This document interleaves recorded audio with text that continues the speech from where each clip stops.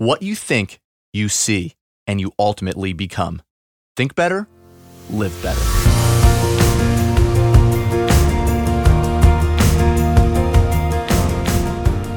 Welcome to the Think Better, Live Better podcast. We're your hosts, Mark and Angel Chernoff, New York Times best-selling authors and creators of the popular blog, Mark and Angel Hack Life. Today's episode is titled 4 Toxic Behaviors That Tear Couples Apart. The best relationships are the best not because they've always been the happiest, but because they have stayed strong through some of the mightiest of storms. Over the years, through our coaching practice, our live event Think Better, Live Better, and our Getting Back to Happy course and coaching, we've worked with thousands of individuals and couples looking to fix their family relationships. We've learned a lot about what it takes to make this happen too. Whether you're working to fix your marriage, a dating relationship, or a friendship, there's lots of little things that you can do to keep your relationship on track. And since we've recently covered many of these healthy relationship strategies on our blog and explored them with some of our live event attendees, today we wanted to kind of quickly go over some of them with you and look at the flip side of them too, some of the most common behaviors that actually pull us away from a happy relationship, some of the common behaviors that make our relationships really toxic. So to start, I can honestly say that Angel and I can, listen to a couple talk for a while and with a very high level of accuracy tell whether the relationship will last in the long run or whether they're going to have some pretty serious relationship issues in the days, weeks, and months ahead. The reason we can do this is quite simple. Most failing or failed relationships suffer from many of the same behavioral issues. And there's 4 core issues that we see arise again and again. Number 1, condemnation of a person's character. Complaints are fine. Disagreements are fine too. These are natural, focused reactions to a person's decisions or behavior. But when complaints and disagreements snowball into global attacks on the person and not on their decisions or behavior, this spells trouble. For example, they didn't call me when they said they would because they forgot, but because they're horrible, wretched human being. Number 2, hateful gestures. Frequent name-calling, threats, eye-rolling, belittling, mockery, hostile teasing, and so forth. In whatever form, gestures like these are poisonous to a relationship because they convey hate. And it's virtually impossible to resolve a relationship problem when the other person is constantly getting the message that you hate them. Number 3, denying responsibility. When you deny responsibility in every relationship dispute, all you're really doing is blaming your partner. You're saying, in effect, the problem is never me, it's always you. This denial of responsibility just escalates the argument because there's a complete breakdown of communication. Number 4, the silent treatment. Tuning out, ignoring, disengaging, refusing to acknowledge, and so forth. All variations of the silent treatment don't just remove the other person from the argument you're having with them. It ends up removing them emotionally from the relationship you have with them also. The key thing to remember is differences of opinion, even major ones, don't destroy relationships. It's how a couple deals with their inevitable differences that counts. Couples waste years trying to change each other's mind, but this can't always be done because many of their disagreements are rooted in fundamental differences of opinion, personality, or values. By fighting over these deep-seated differences, all they succeed in doing is wasting their time and running their relationship into the ground. So how do people in healthy relationships deal with issues that can't be resolved? They accept one another as is. These couples understand that problems are an inevitable part of any long-term relationship. In the same way, chronic physical difficulties are inevitable as we grow older and wiser. These problems are like a weak knee or a bad back. We may not want these problems, but we're able to cope with them to avoid situations that irritate them and to develop strategies that help us deal with them. Psychologist Stan Wild said it best in his book, After the Honeymoon. When choosing a long-term partner, you will inevitably be choosing a particular set of unsolvable problems that you'll be grappling with for the next 10, 20, or 50 years. Bottom line, acceptance of one another is of vital importance to every couple. What else makes a relationship flourish in the long run? Again, Angel and I have, discussed this a lot over the years. We've helped hundreds and hundreds of coaching clients with it. But we want to give you a slightly different perspective by eliminating the details and narrowing it down to some fundamentals here.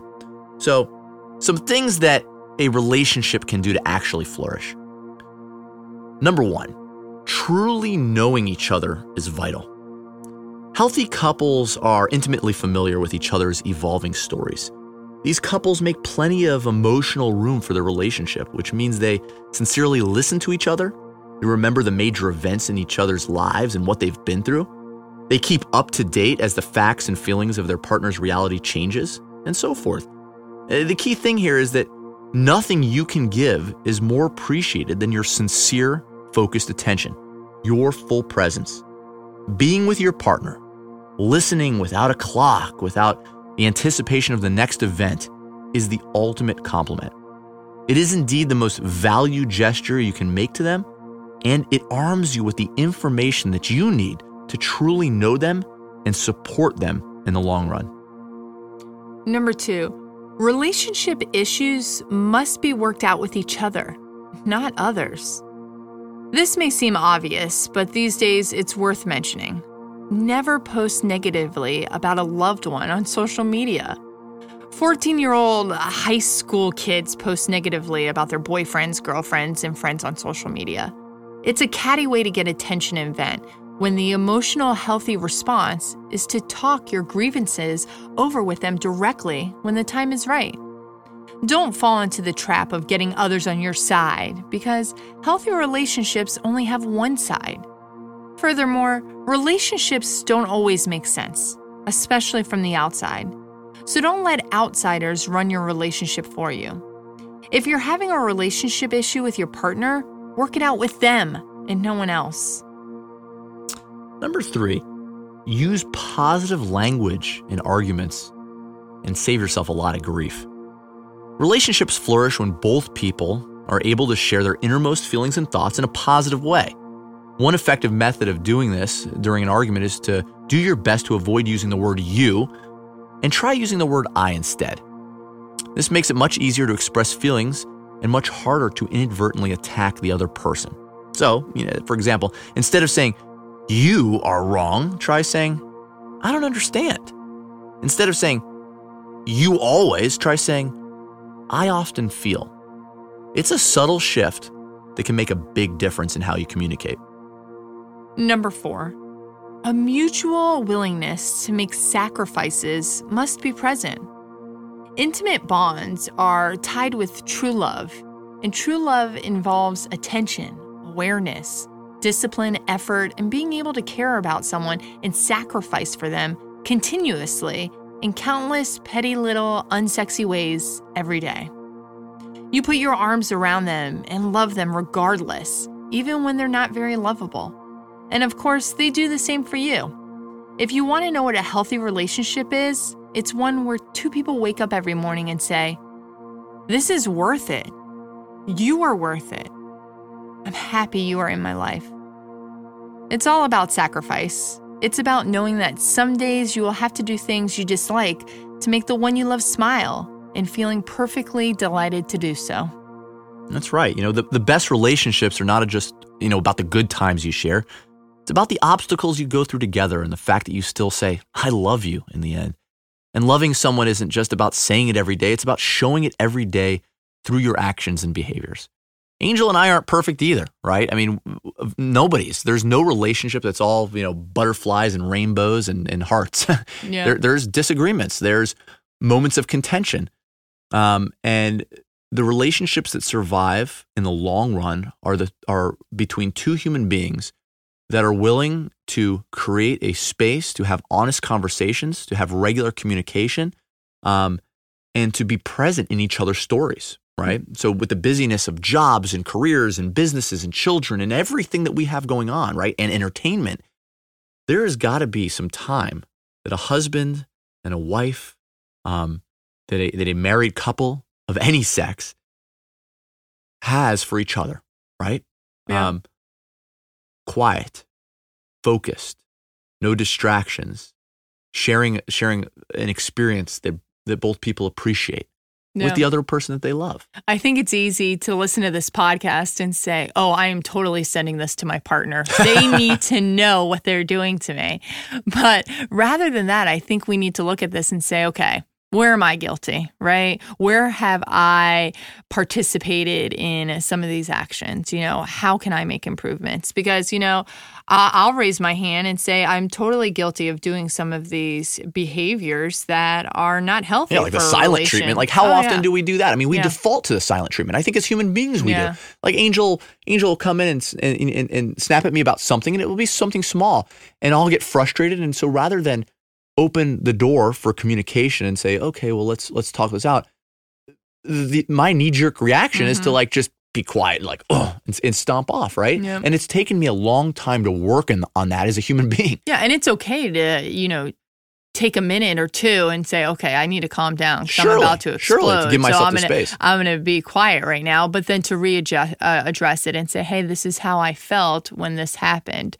Just recently we got in an argument, last week, and we were frustrated with each other, and our son Mac was right there. Yeah. And afterwards, I felt terrible. I felt like, this was definitely not a mom win for me. I don't like that. Wasn't a parent win for either of us. I don't like that he witnessed that and witnessed me getting flustered and upset and, yelling. And so I talked to him afterwards, and, we talked about it as a family.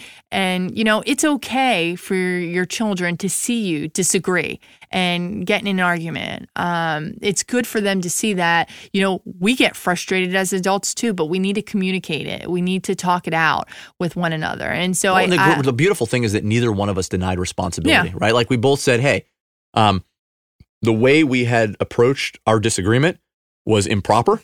And it was terrible timing, right? Now, the timing doesn't always work out, but we could have done it more gracefully. Having that disagreement was not the issue, right? People are going to have disagreements. You and I are always going to have some level of disagreement, right? Married couples do, friends do, parents and children do.